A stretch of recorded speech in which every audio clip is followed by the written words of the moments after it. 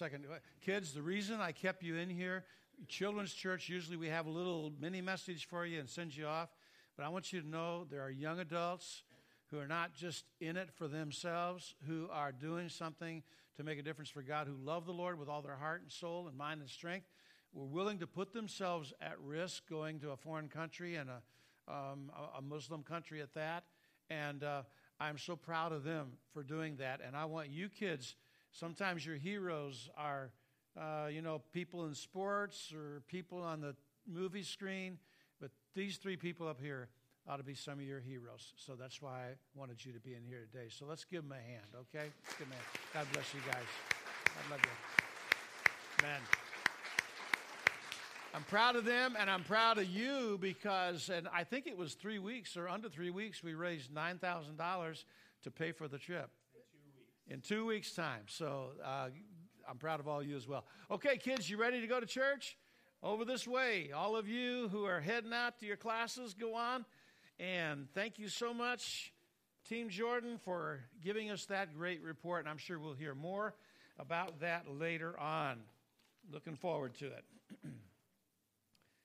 Why do I believe that there is a God who is a loving God and yet allows suffering to occur? Job 5:7 says, a man that is born to trouble as the sparks fly upward. How many have ever been by a bonfire? Just about everybody. You notice how the sparks fly up? So because we're born into this world, we're certain to have trouble as the sparks fly upward. That's exactly what Job was teaching us in his book in chapter 5 and verse 7. So my question is, how can a loving God allow so much evil and suffering in the world? Everybody here has gone through, maybe you're going through it right now. And the question then needs to be asked, can he do something about it? Is he really all-powerful? And if he is, why doesn't he do something about it? And does God even care? Does God even know you? Does God even know where you are? Does God even know what you're going through? All of them valid questions. And who here has not suffered pain, either physical or mental or emotional or all of the above? Who here has not suffered a loss due to illness or death? And if you haven't, you are among the very, very few. Who here has not endured evil or at least been aware of it? Epicurus said this, and I want you to listen. I can't repeat it 2 or 3 times because of time, but listen to this. Either God wants to abolish evil and cannot, or he can but doesn't want to, or he cannot and does not want to. So therefore, if he wants to but cannot, he is impotent. If he can abolish evil but does not want to, he is wicked. But if God both can and wants to abolish evil, then how come evil is in the world? And so again, I don't have any trite answers. I don't have any kind of a little word I can say, a sentence I can say, and it takes away all your hurt and all your pain and all your suffering and takes away all the evil of what's going on in not only in the Middle East, but right here in our own country and maybe in our own neighborhoods, the incredible evil with drugs and alcohol and sex trafficking and murder and just all of the stuff that's going on. I don't mean to be trite about it. I don't mean to trivialize the suffering that you're going through, but my question has to be answered. If there is a loving, omnipotent God, why does he have a world where there is suffering and evil? And are these two things mutually exclusive? And I think the answer to that is they're mutually exclusive only if God is the one who does the evil. And I submit to you that God is not the one doing the evil. He is not the one responsible for evil and suffering. We live in a fallen world. We live in a world that is not the way God originally created it. Hurricanes are produced. They have devastating effects. We just saw last night and the night before damage to homes and churches and people lost due to earthquakes or mudslides or whatever event that has occurred. Volcanoes erupt in this world in which we live. Viruses and bacteria multiply, and disease and accidents and catastrophes happen because we live in a fallen world. Because God gave Adam the ability to make a choice. Now, if you want to ask me, why did God give Adam the ability to make a choice, knowing full well, because he's omniscient as well as omnipotent, that Adam would make a wrong choice? If you want to ask me that question, then I would ask you this. If you're married, do you want your husband or wife to tell you they love you because they really love you? Or do you want them to tell you they love you because they're programmed and they have a button, and you push their button and they say, I love you, I love you, I love you? That wouldn't be the same. That would not be the same at all. And God, for his own reasons, created us with an opportunity to make choices, good choices and bad choices, right choices and wrong choices. And because we're created in the image of God, we have that ability then to make choices. We're not mere robots doing as we were programmed. There are two major categories of what we would call evil today. There's moral evil and natural evil. Moral evil would be murder and theft and rape and war. Natural evil would be disasters, calamities, accidents. The worldwide flood of Genesis chapters 7 through 10 was a natural disaster, but it was not brought on by nothing. It was brought on by the innate sinfulness of mankind, therefore causing tectonic plates to shift and the earth to quake and mountain ranges to form and deep basins to form, and life was lost. In fact, everyone on the earth was lost except for 8 souls. And I didn't know this before this study, and I don't know the basis of how they figured this out, but according to NASA, the United States has the most dangerous weather patterns of any nation in the world. With 10,000 thunderstorms in a given year, 5,000 floods of various sizes, over 1,000 tornadoes, and numerous hurricanes every single year. Keeping that in mind, if that be the case, then why aren't we grateful and thankful there's not more suffering, grateful and thankful there are not more lives lost, than rather trying to blame God for the few that were, relatively few that are lost? Genesis 3:17, Adam said, or God said unto Adam, because thou hast hearkened unto the voice of your wife and eaten of the tree. Guys, he listened to his wife. I just want to point that out to you, okay? I feel led of God to say that. I may regret that later on, but right now, I feel, because he had hearkened unto the voice of his wife and eaten of the tree of which I commanded you, saying, thou shalt not eat of it. Listen, cursed is the ground for thy sake, and in sorrow shalt thou eat of all the days of thy life. There was a curse that was passed not just on Adam, not just on Eve, not just on the serpent, but on the very ground, on nature, what we would call nature itself, on creation itself.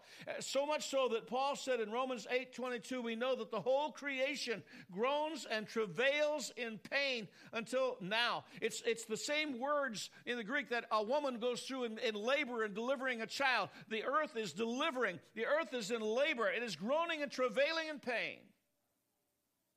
This wasn't the result of God's original creation. In Genesis 1:10, when he created the earth, the dry land, and the gathering together of the waters called he seas, and God saw it was good.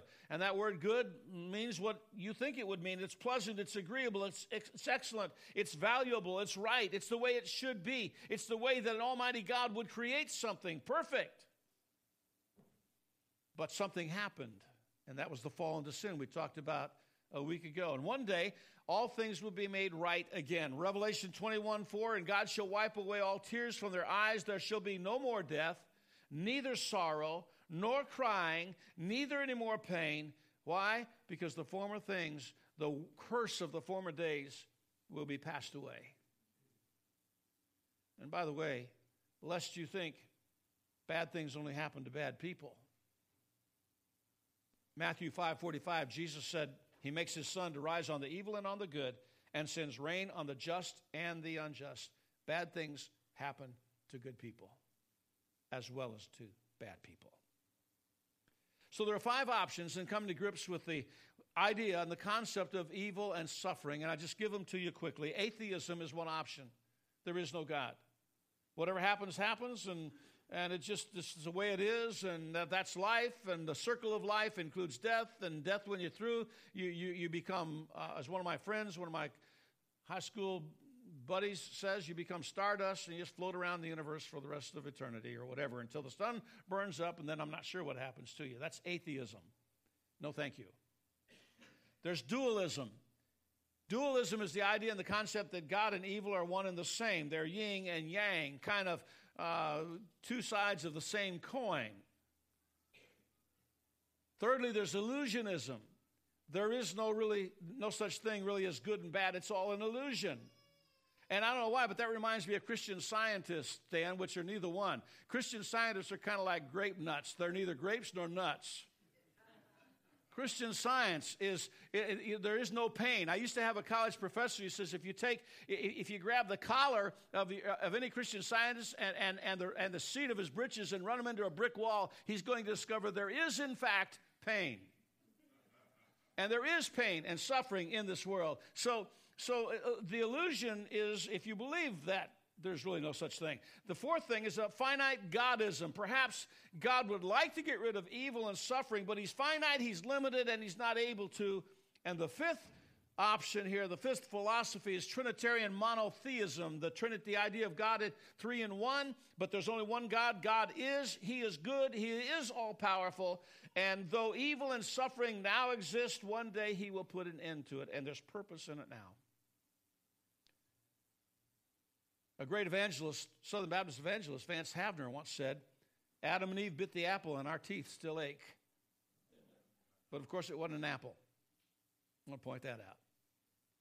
And that is scriptural because Ezekiel 18:2 says the fathers eat sour grapes and the children's teeth are set on edge. There is a ripple effect of sin. And it touches all of us from time to time. There's not a person in here, starting right here, for sure, been touched by the ripple of sin too many times. And it covers all of us. It attacks all of us. Think of this. God not only allows suffering and pain and evil to exist, but he allowed that to be the means by which he secured our ultimate salvation. God himself. His son was rejected. His son was tortured. His son was persecuted. His son was killed for us. God allowed himself to be murdered by his own creation. The answer can't be atheism or that God is impotent, because those are not the gods of the Bible. C.S. Lewis also said, I know that Fitz gave us one of his quotes last week, but he also said, a man can no more diminish God's glory by refusing to worship him than a lunatic can put out the sun by scribbling the word darkness on his cell.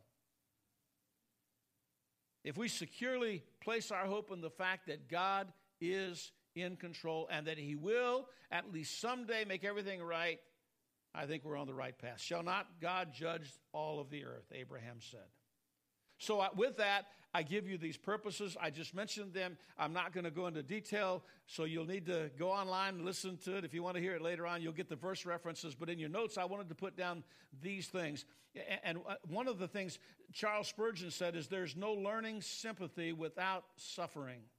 It cannot be studied from a book. It must be written on the heart. You must go through fire if you would have sympathy for others who tread glowing coals. You must yourself bear the cross if you would feel for those whose life is a burden to them. Charles Spurgeon. C.S. Lewis, the quote that Fitz gave us last week, God whispers to us in our pleasures, speaks in our conscience, but shouts out in our pains. It is his megaphone to rouse a deaf world. A good preacher friend of mine, H. Frank Collins, used to say, God cannot use a man, until he's led him through his own Gethsemane. Just as Jesus went through Gethsemane and was broken there in that garden. And God used him greatly. 20 reasons why God allows suffering in the world. There probably are many more. There probably are better ones, but here they are. First of all, suffering uncovers what is really inside our hearts. It refines us. It gets rid of the dross. When they mine silver or gold, they find it in ore, and it's maybe you've been to Julian, to the gold mine. It's a fascinating study. If you never have done that, I recommend it. Kids would love it. But you go there and you find out they would take the ore out. They would crush the ore, this incredible machine. They would rinse out and wash out the impurities, and then they would take those nuggets and they would melt them down, and in melting them down, then the gold will separate and the dross would rise to the top, and they skim off the dross, everything that's not gold, or if it's silver, everything that's not silver, and they get rid of it. And refined gold or refined silver has the impurities taken out of it. And ladies and gentlemen, that's one of the reasons that we have suffering, is to refine us, is to purify us. The Basic Youth Conflict Seminar used to talk about God finding us as a diamond in the rough. And a diamond in the rough is not a beautiful thing. It's not something you would want to put on your ring finger, ladies. A diamond in the rough is just it's a chunky, multifaceted, multi-sided, not faceted chunk of rock. But when it's cut by an expert who knows what he's doing, it's turned into a beautiful gem that reflects incredible light and rainbow colors in every direction. And so it is, God is working on you, and God is working on me. And one of the tools that he allows to be effective in our lives is suffering. Proverbs 25:4 says, remove the impurities from silver, and the sterling will be ready for the silversmith. And God's removing impurities from your life and mine. Secondly, suffering breaks us of our pride. We realize that we're not in charge. We realize, hope, that it's not about us. It's about God. We are the center of our worlds. We've been taught that by society. In some cases, we've been taught that by our own parents, that we are the center of the whole universe. But suffering breaks us of that pride. We realize that someone else needs to be at the center. In 2 Corinthians 12:7, Paul, a great evangelist, an incredible evangelist who started an incredible number of churches, who wrote most of the New Testament through the inspiration of the Holy Spirit, says, and lest I should be exalted above measure. Lest I should be exalted above measure through the abundance of the revelations, there was given me a thorn in the flesh, the messenger of Satan to buffet me, lest I should be exalted above measure. So God sometimes allows suffering to be in our lives to bring us down, to realize who's really in charge. Thirdly, suffering can deepen our desire for God. We must have him if we're to have peace in the storm. That lifting of fear. Perfect love casts out fear. One of my favorite references, one of my favorite verses. Perfect love, complete love casts out fear. And I don't know what suffering you're going through. I don't know what problem it is you're going through, Gary. It may be physical. It may be emotional. It may be spiritual. It may be, I don't know what, maybe family situations and pressures and problems that you're going through. But I want you to know something, that when you go through that and you realize you don't have the fix, you don't have the answer, you can't just make things right by yourself. You have to depend upon an almighty God who loves you and gave his son to die on the cross for your sins. And if you're going to have peace in the storm, it's going to be because you put your confidence in him. Peter said these trials will show that your faith is genuine. It's being tested as fire tests and purifies gold, though your faith is far more precious than gold.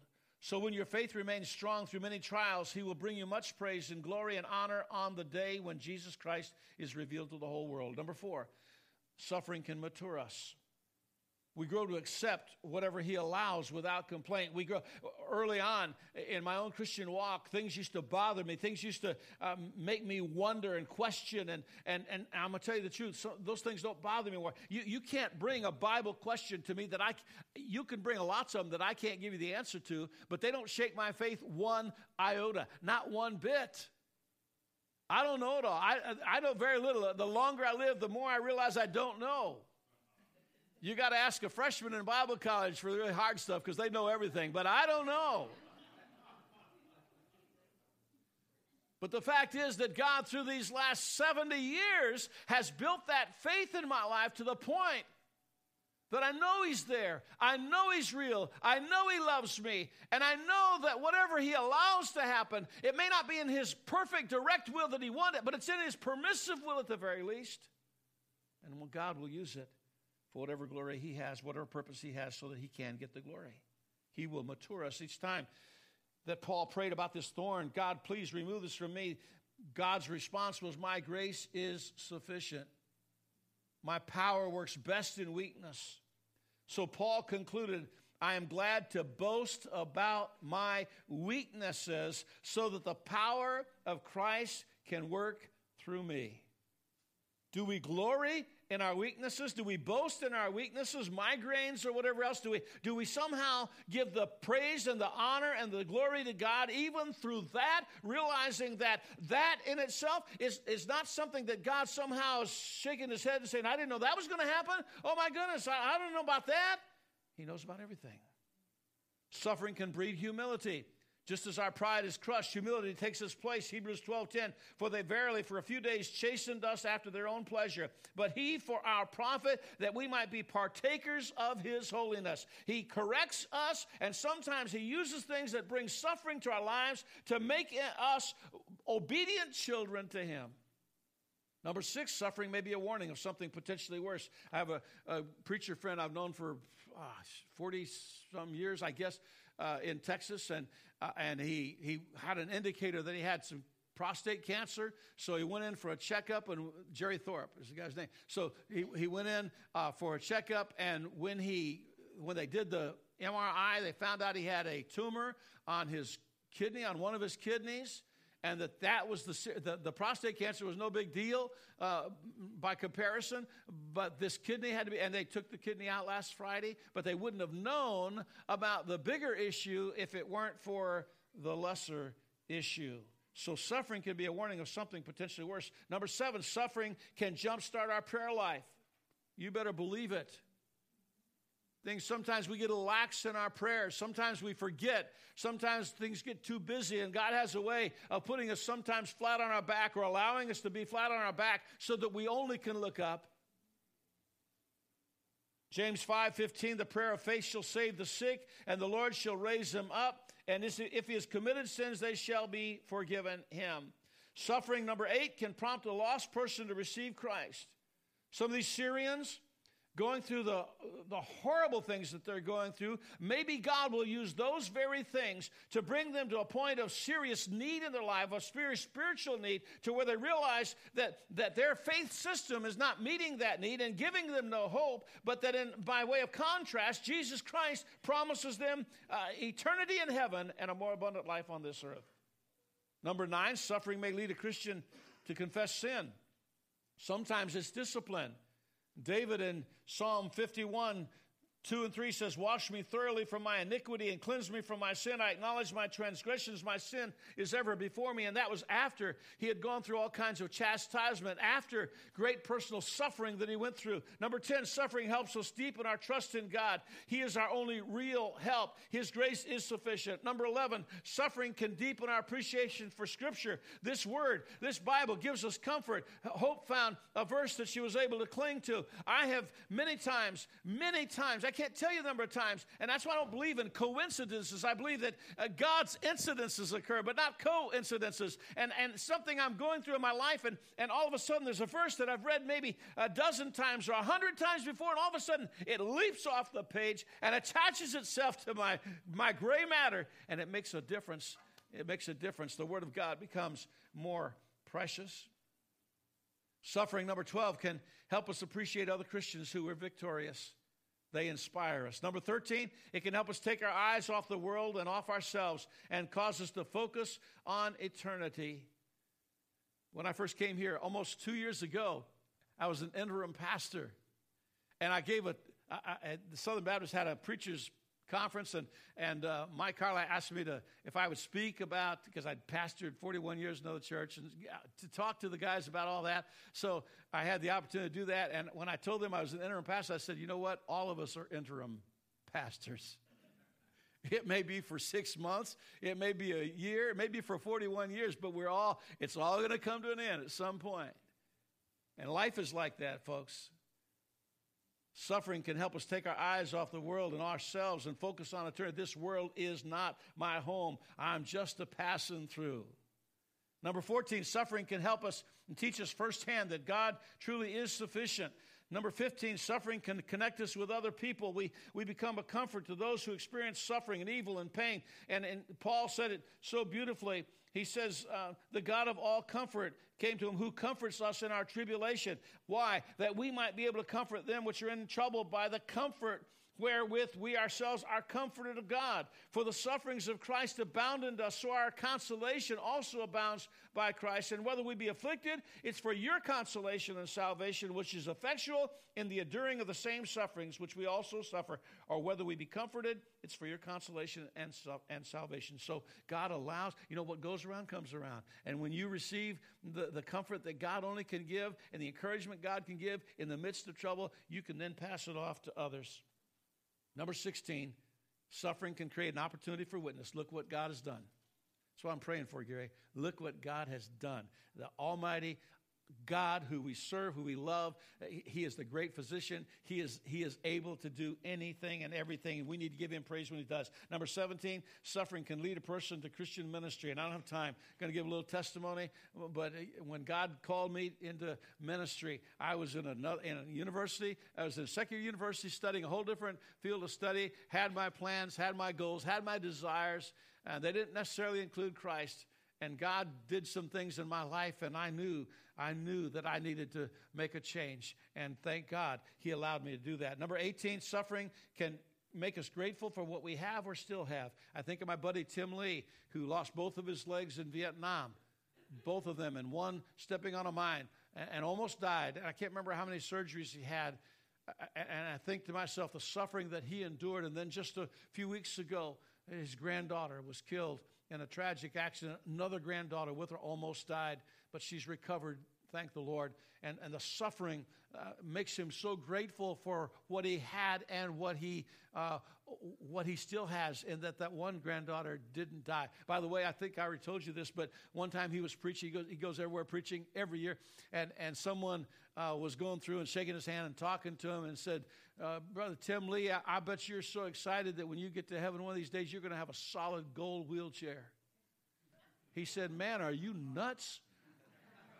My legs are already there. They're just waiting for me. Suffering also can position our lives to bring more glory to God in spite of the adversary that we go through, in spite of the troubles, that I may know Him, the power of His resurrection, the fellowship of His sufferings. Did you get that?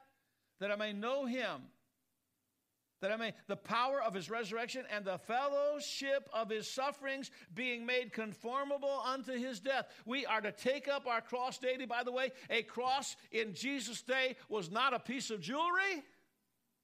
A cross was a place of torment, an instrument of capital punishment. And we're to take up our cross daily and follow Him. Last of all, 20th reason, suffering properly handled will result in rewards in heaven for eternity. And I've got about 6 or 8 scriptures, and I'm not going to read them all because I'm losing some of you right now.